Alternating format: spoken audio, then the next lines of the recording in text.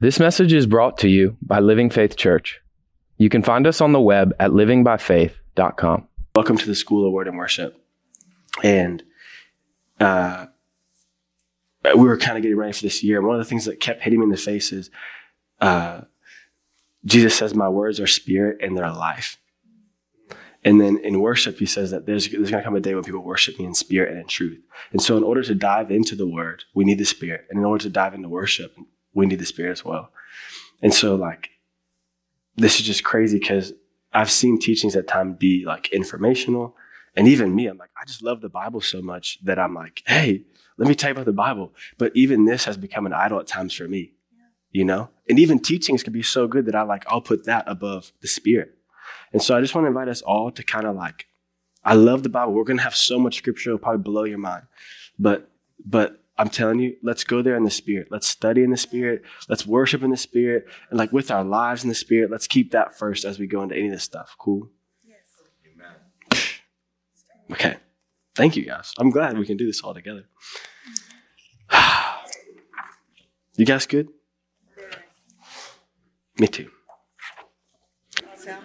Listen, I'm telling you, it's so weird what can distract us from God. It's just the hum, and I'm literally this hum is more important than the Lord. But anyways, no, I'm just kidding. No. We're staying focused. Not even on me, but what the Spirit of God's doing. Cool. So weird. I wrote my notes in such a weird way. Okay.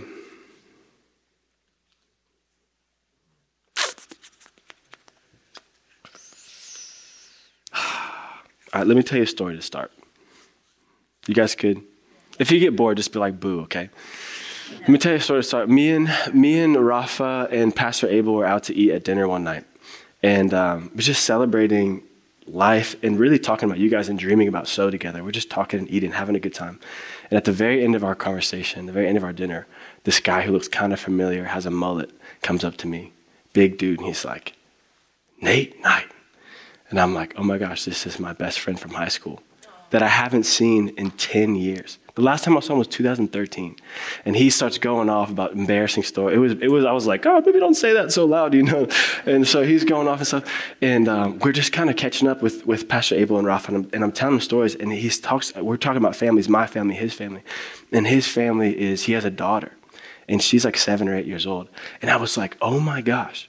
He married and had a daughter with the girl that I introduced him to that I knew in middle school.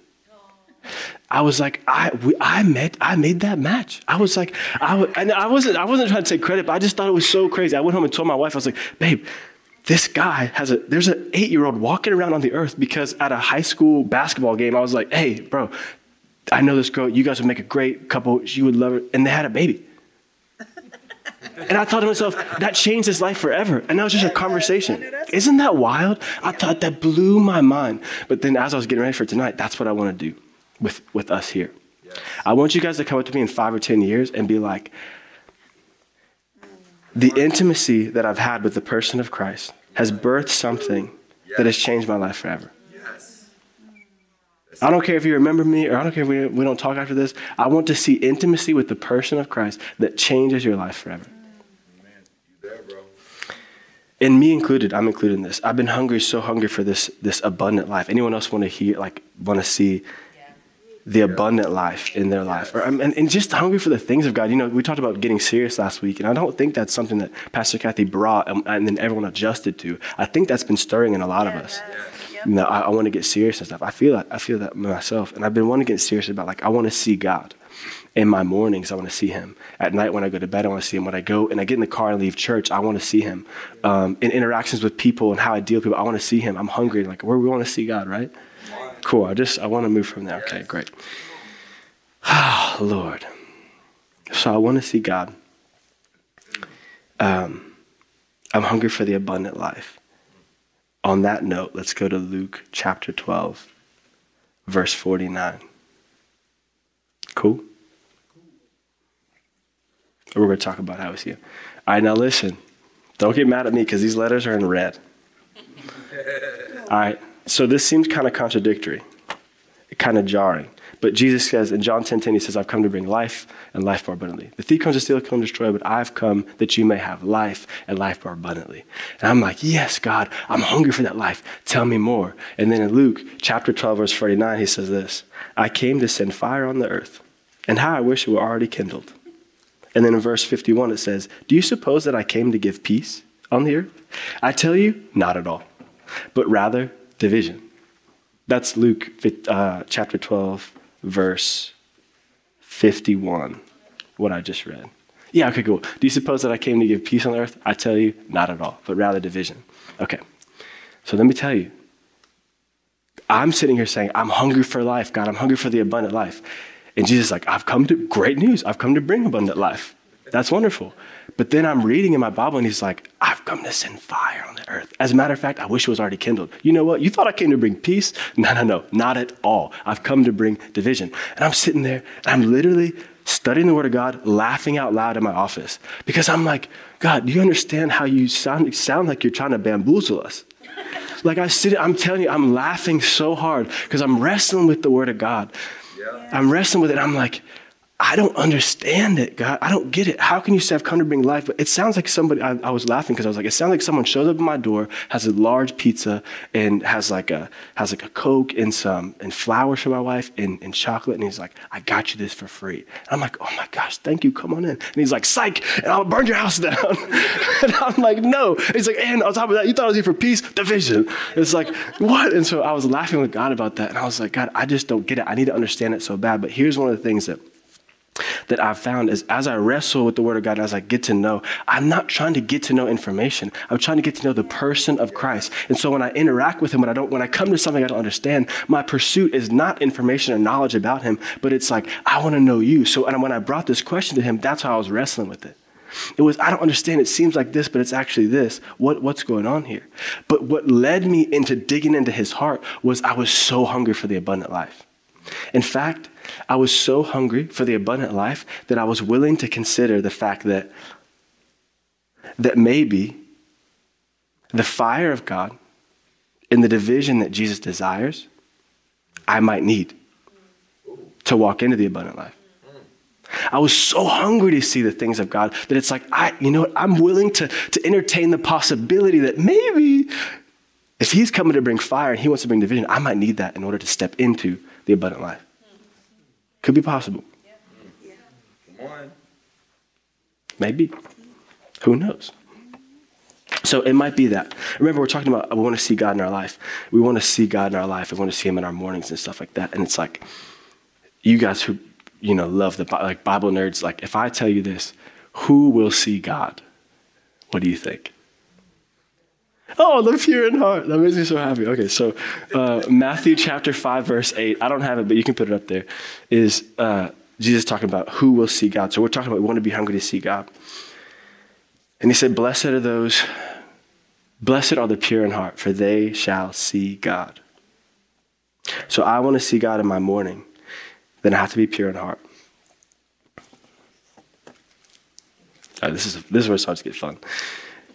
I had trouble with that verse. Actually, I love that verse. I'm not going to lie. I love that verse, but I kind of misdefined that idea of like, what does it mean to be pure in heart? So if I'm wanting to see God, but my heart's not pure, I think, does my heart have to be perfect?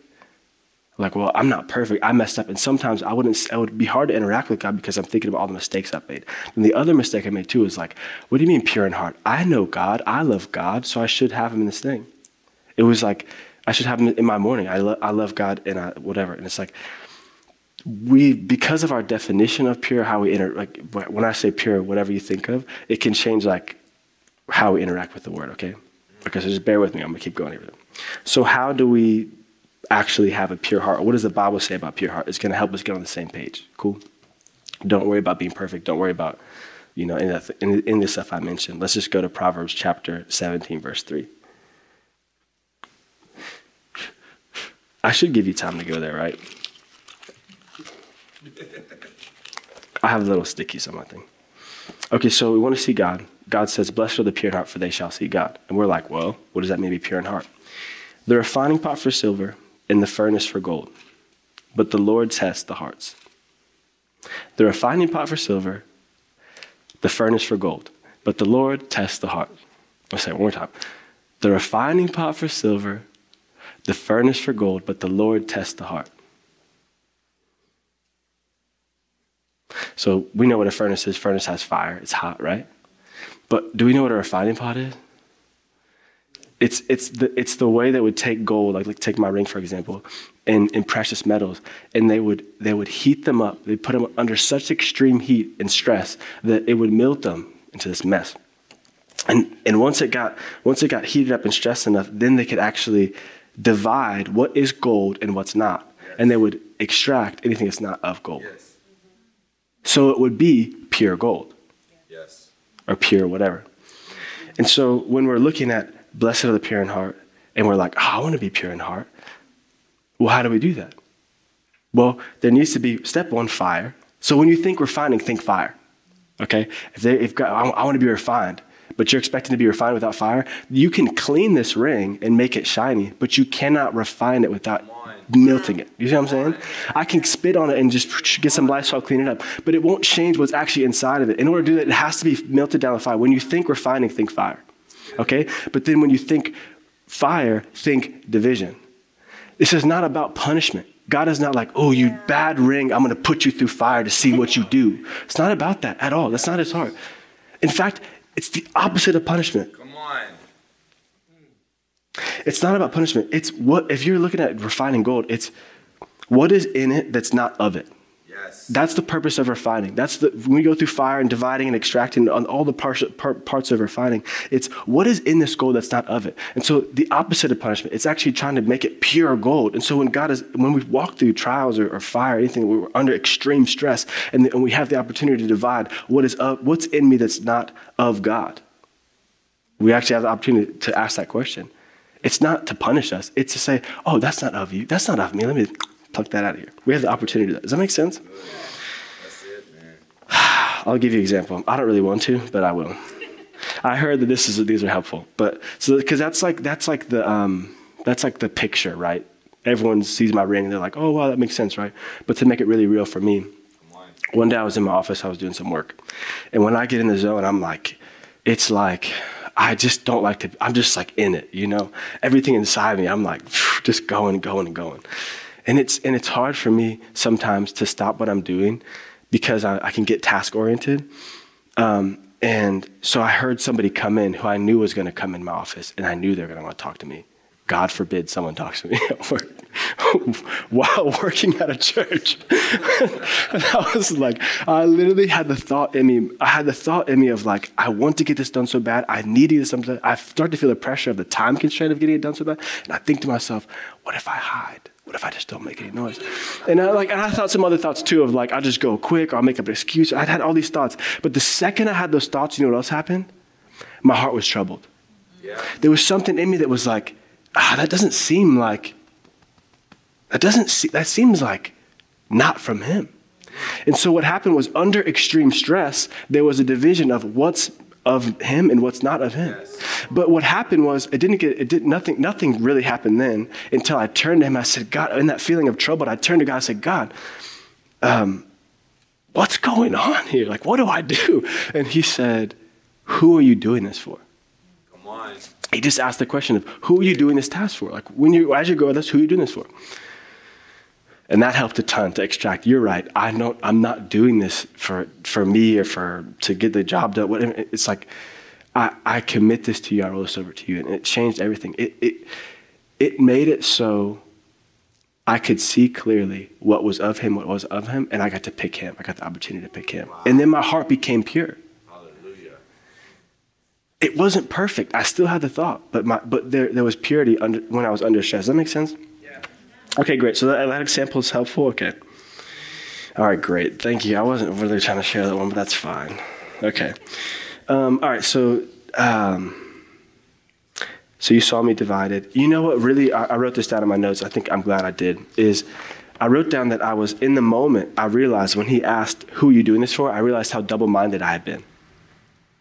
I'm doing this for God. You can find me on a church website. I work for a church. I love the Lord. I read my Bible. In fact, I was reading my Bible. Isn't that wild? Sitting there reading my Bible. And I'm sitting here saying, how dare they come in and bother my Bible? Tom, it's like I'm sitting here and I'm so double-minded, I don't even realize it. I'm sitting here saying, God, I do this for you. I love you so much. But at the same time, if I don't get this done, it's going to bother me. I'm wrapped up in what I'm accomplishing in the world and what I'm trying to accomplish with God. In fact, I was like, God, you stay over there. I'm accomplishing that. So my allegiance is kind of split between the world and God. No condemnation, but I didn't realize it until I was under stress. And God said, there's a division. Hey, who are you doing this for? And I was able to extract it. Does that make sense? But that double-minded, the idea of a double-minded is painted beautifully in James, so I want to go there to talk about it, okay? So let's go to James chapter 1. And remember, this is not me speaking. Please, please remember that. This is James. James chapter 1, verse 6 and 7. Okay. So we're talking about me being double-minded. Now James is talking about you guys being double-minded. Let's talk. All right. James chapter 1, verse 6 says this, but let him ask in faith with no doubting. For he who doubts is like a wave of the sea, driven and tossed by the wind. For let not a man suppose that he will receive anything from the Lord. He is a double-minded man and unstable in all his ways. Slow down. If you ask in faith but you're doubting, he who doubts is like a wave tossed to and fro by the wind. So then you can expect to receive nothing from God because I'm a double-minded man. Now here's the trouble, because remember the heart of what we're talking about is I want the abundant life so bad, right? I want it. I want to see it in my life. I want to see it. But then I get in situations when I'm put under stress and I'm like, if I just hide, they won't know I'm in here. How can I experience and actually receive what God has come to bring if my allegiance is split between him and the world? Do you know? But this is the beauty of the refining process. And that's why we'll go there in a second. But even before he gets into chapter 1, verse 6, he talks about my brethren count it all joy when you encounter various trials, knowing that the testing of your faith will produce patience. He's talking about the refining process before he ever talks about this. But we won't go there yet. The thing that I want to highlight is that if I am doubting, then I'm tossed by the wind. Yes. That means that something outside of me is actually moving me. You see what I'm saying? Something outside, someone walking into a building is actually making me say, I want to hide. That means that I'm allowing something in me that's not of me. Yes. I'm allowing something in me that's not of him. And so what happens is, there's no condemnation in that. There's not like, if that's happened to you, there's no I'm not beating you guys up, but I feel like it's so important.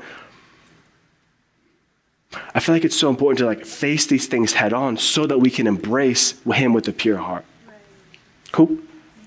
Okay, so that's the doubt. You know the definition for doubting here, my Bible, there's a little study Bible. It says it means to debate or to be divided in one's mind. The term does not describe a momentary doubt, but a division of allegiance. Okay? And then the idea of, does that make sense? I don't want to speed past that. So what was being happened was I was being exposed in my allegiance in that moment. You see what I'm saying? And therefore, because someone came in, I started to think, I'm going to hide. I'm going to change how I do. And it's no bueno. It's not good. Because what does it say in the very next verse? For let not a man suppose that he will receive anything from God. So even if God says, I've brought you this, even if we have access to it, we can't necessarily receive it. Why? That's good. I'm sorry. Your life is going to have to wait. I really care about what people think about me. Your life is going to have to wait. I really care about getting this done. That's good. Give us, Lord. There's no room. Okay, cool. And double-minded literally means if one part of a person is set on God and on the other is set on the world, they'll always be in conflict with each other. Okay. You guys good? So remember, if you think refining, we're thinking fire. We think fire, think division. That's the whole purpose of fire, is that we find division. And the whole purpose of division is that there will be extraction, that you'll be able to remove that. And that's why there's such a joy in James chapter 1, verse 2. It says, my brethren, count it all joy. So when you think about refining or trials or stuff, that's the invitation to joy, is when you're under stress, there's an opportunity for there to be division of what's of God and what's not in you. And God can say, oh, we don't need that anymore here. It's not always fun.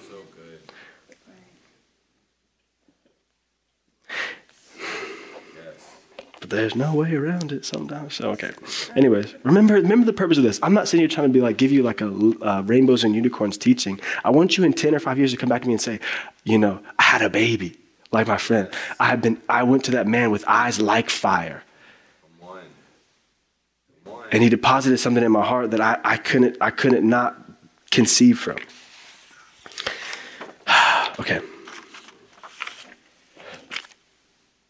So let's go to James chapter 4, verse 7.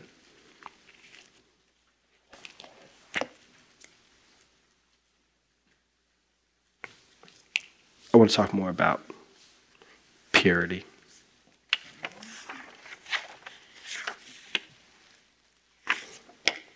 Okay, we're there. It says, James chapter 4, verse 7. Oh, did I give you 8? Oh, you're just on it. Okay, cool. Therefore, submit to God, resist the devil, and he will flee from you. Then this is the juicy one. Remember, not me talking. Draw near to God, and he will draw near to you. And that's it, right? That's the end of the Bible? No. It says, let me just stop there for a second, though. Draw near to God, and he'll draw near to you. I didn't even have that verse highlighted up after that. And I have a study Bible, and it goes into depth on everything else except for that verse. It's like they'll explain everything, but it's like, then once it gets to the part where it says, cleanse your hands, you sinners, and purify your hearts, you double-minded. It's like, we'll just speed past that. Me, the study Bible, it's like sometimes we have such a problem with that. And I think that looking at that verse, it's kind of like, draw near to God, he'll draw near to you, cleanse your hands, you sinners, and purify your hearts, you double-minded. And it feels like this. I don't have access to intimacy with God if I'm dirty, or if I'm messy, or if I'm not perfect, or if I'm not pure, right? At least that's how I saw it. Because when I was growing up, that's how I was fathered. That's how I was raised. I was loved if I did well, and if I didn't, then there was kind of a withdrawing of it. You see what I'm saying? So I took that in my relationship with God where I was like, he says, draw near to me and I'll draw near to you. But there's a little fine print to that. And that is, you better cleanse your hands. You better purify your heart. Remember, we're matchmaking tonight. So let me tell you about this man whose heart is. You know what's crazy is the order of that. He does not say clean your stuff up before you draw near to him. He says, draw near to me first. Come on. There's a very intentional order of what he's inviting us. You think he has a problem with your mess? We just sang about it in Reckless Love. You think he has a problem with your mess? We just read it. We didn't read about it, but Romans 5, read it. At your lowest point, where you were still at enemies in your mind with God, he said, I want them. Yes. In fact, I'll get down on my knee and propose them right now. You think he has a problem with the mess? He was born in a dirty manger. His first day on earth was in a place where nobody wanted him. It was a mess. We make it look pretty for Christmas scenes, but golly, there is poop from animals in the same place that our Savior was born, our King was born into. You think he's probably the problem with a mess? Draw near to me, and I'll draw near to you. He is fine in your mess.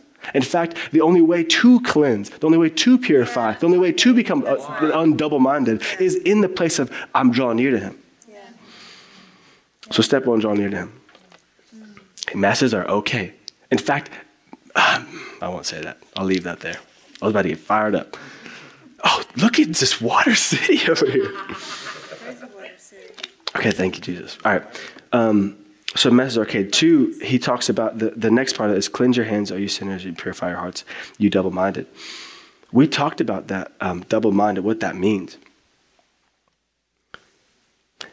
The tone of that verse sounds different when you know that draw near comes first, right? But there's still a taste of like, I have to clean up my act. And I think the heart behind what James is saying in this chapter is actually wrapped up in how he ends that sentence, which is, you double-minded. He knows that if we're double-minded, we cannot expect to receive anything from God.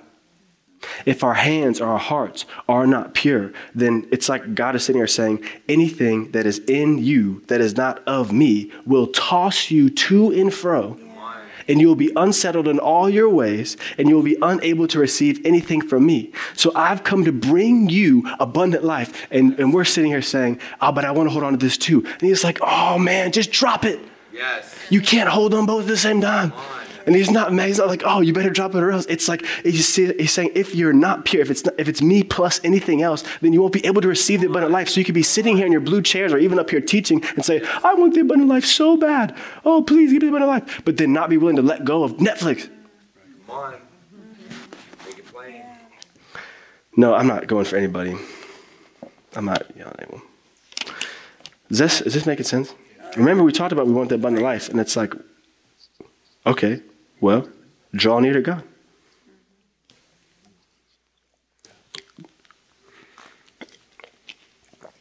Okay, we're good with that? Abundant life? See, the abundant life, what I've come to find.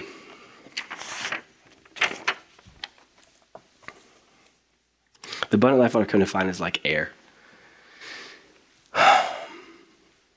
Air is all around us. It's inside of us, keeping us alive. It's wonderful. Like the life of God is like air. Like the life of God is everywhere. But the difference between air for us is how we engage with it changes how it affects our bodies. Like even now, if I told you like I'm kind of getting self-conscious about it as I speak about it, but like if I take a deep breath, there's a peace that comes with it. There's a lot of stuff that happens when you take a deep breath, right? But the same thing happens with the breath of God. With the life of God. We have access to it. It's all around us. It's in us. We have the life of God. But how we engage with it will determine how it affects us and our minds and our spirits and all that stuff. Does that make sense? Yeah. Okay. I'll keep going then. We can't earn air. We can't earn the life of God. There's no earning of it. No one worked hard enough to get air right now. No one's going to work hard enough to get the life of God. But we can choose to change the way we engage with it. I'll say this. One of my family members used to smoke a lot of cigarettes. And it was crazy because when we were kids, we would run around together and it would be fun and stuff. Now they can't even walk up the stairs without getting winded. The air didn't change. Come on. The air never changed. That's it. But what they were putting in their bodies actually affected how they interacted with the air. Okay, so I'm going to give you, so that's another one. It's just this conceptual thing. Now I'm going to give you a very nice example of my personal life. Again, I don't want to do these things, but this is fine. Here's a personal example. I never smoked cigarettes, but I do love watching sports, and I do love TV and stuff. And oftentimes, like before I go to bed, before I go to bed, I'll like put on The Office or put on a show or something. I just like to go to sleep to it or whatever. But recently I felt like God was saying, like, I don't want you to do that anymore. And the tone wasn't like, this is naughty, don't do it. The tone was, I'm trying to walk you into abundant life. Yeah. And right now your attention's being occupied by TV and you want to say you want me as well. So what he's called me to do is like, I want you to stop watching TV before bed. Or actually in general, whatever. We won't get into that. But I'll tell you what happened when I did was it became so easy to have conversations with God. It became so easy falling asleep in the presence of God. I would wake up before my alarm and it'd be like God was just waiting for me. It's like, oh my gosh, you're so beautiful. Let's talk. And it was like all those moments. And it wasn't all beautiful. Sometimes it was confronting because I had to sit there and say, oh my gosh, these are the things I've been avoiding thinking about with TV. So it's not all beautiful, but I'll tell you, in general, it was so easy to engage with God in those moments when I took TV and said, I'm going to put that aside. Do you know what engage actually means? No, I hope you don't, because I have a bunch of definitions. There's like a bunch of definitions. So I'm going to read a couple to you right now with the purpose of, remember, we're matchmaking tonight, and remember, we're trying to experience abundant life, okay? So one of the first definitions for engage means to participate, participation. So for me to engage with God at night, it means that instead of participating with, a show or participating or engage or whatever, I'm taking part in Him instead of the show. Another definition of participation means to establish a meaningful connection with. So instead of me establishing a meaningful connection with a character on a show, an imaginary character on a show, I'm establishing a connection with the living God. Okay, we'll keep going. All right, another definition is this, to reserve in advance. Think about this. I asked you if you're busy. You said, no, I have a prior engagement. What does that mean? That means that you have something already reserving your time in advance. So for us to engage with this abundant life of God, we may have to reserve our attention in advance. I'm sorry, you can't have that. I've already set my heart apart for Him in that area. Another definition is this, to move into position to come into operation. I'm going to slow this one down a little bit. This one is specifically with machinery. So if I say I'm going to engage in third gear and I'm going to drive a little bit faster, or my son likes rocket ships, he'll be like, boosters on. He's engaging the boosters. He's moving the boosters into a position to come into operation. and then he can run really fast.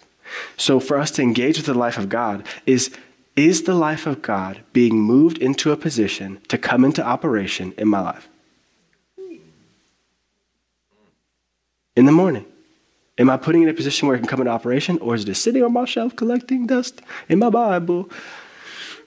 Who knows? That's why we're here, to ask these questions. To come into operation. Another definition is, this is going to be a fun one, to enter into conflict. So the tank engaged another tank in conflict, or the guy engaged the other guy in combat. So for us to engage with things, I'm going to say this one. This is not a fun definition, but it is a real one, and it's important we talk about it. When we introduce the life of God to some things in our life, it may feel like it's entering into conflict with the things, the habits, the idols that we have in that place right now. I'll tell you, when I put down entertainment for a little bit, it was like, it was so confronting. The life of God was like, here I am. And I was like, but I miss not having to think. Yeah. It was so confronting. And I'm just here to say, it's okay. It's okay. This is what Jesus is talking about. You thought I came to bring peace. I've come to bring division. Another definition is, this is actually the first one if you look it up. It says, involves someone's interest or attention. Another way to describe it, I know it got quiet, but let me say it like this. If engaging means it's involving my interest or attention, what it's saying is something is occupying my attention. So going back to the TV example, if TV is occupying my attention, then there's not much room for God to get in there. I'll paint a picture like this. You guys ever use a porta potty before? There's a little sign on it, and it's either green or red. There's no in between, okay? And it just says, vacant, or the red one says occupied, right? Has anyone ever seen that red sign and said, you know what? There's probably room for two in there. No? Or even worse, the bathroom plane. You ever been on a plane in the bathroom and you see the line out there and it's red and it's occupied? No one's ever said, there's not even room for one in there most of the time. If there's something occupying that place, there's only room in our attention for one. That's so good. If my attention is preoccupied, I can't really engage with the things of God.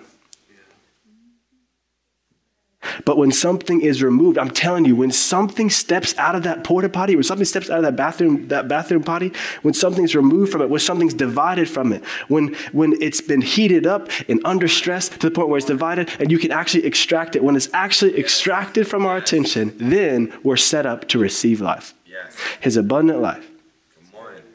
We're all hungry. Well, I said abundant life at the beginning. We're like, yeah, we're hungry for that. See, when we remove what's occupying that place, then we can engage with him. Then we can engage with life. Then we can participate with life. Then we can partake in life. Then we can establish a meaningful connection with life. Then we can reserve our attention in advance for life. Then we can reserve our hearts in advance for life. Then we can move life into a position where it can come into operation in our lives. Come on.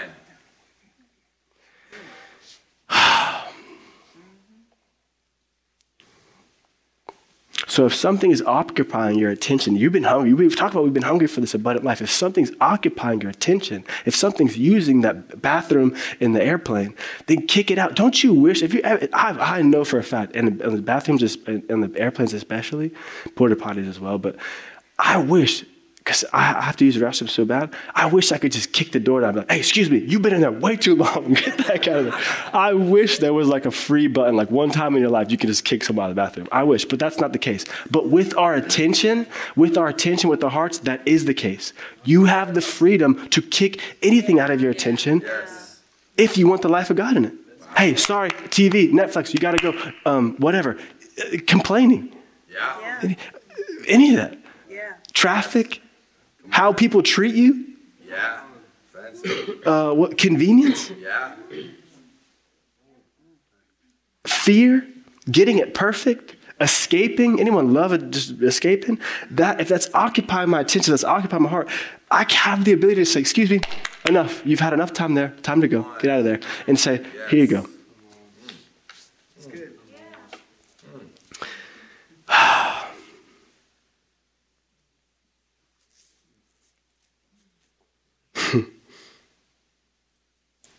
Yeah.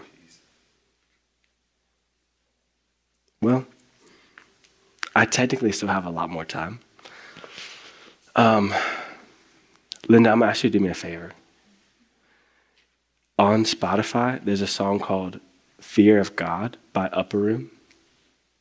If you just take your time looking it up and give me like a wink when it's ready. What I'm going to do is pray, and then you could leave. No one's going to judge you if you leave. But if you want to linger just for a little bit, if something stirred up in you and you want to kick something out of the bathroom, or you want to, I don't know, whatever you feel is right in your heart to do. Remember, the purpose of this is not a good teaching or information. Yeah. That's right. I don't even believe in good teachers, man. I believe in a good stinking gospel, a good God. Yes. Like, I think that there's something so rich about who he is. If you're moved right now, it's not because I presented something really beautiful. It's because he's so beautiful. He's the one with the fire in his eyes. Hallelujah. I'm telling you. So if you're stirred up by that, come on. Let's give him a place. Let's give him a place to enter in. Even if it's just for a moment. Is it good, Linda? Okay, let me just pray and then we'll listen to the song. Cool. Actually, you know what? What am I going to do? Pray for it. I'll pray for you when you're not looking. We'll play the song. I'll hit the lights and let's just burn.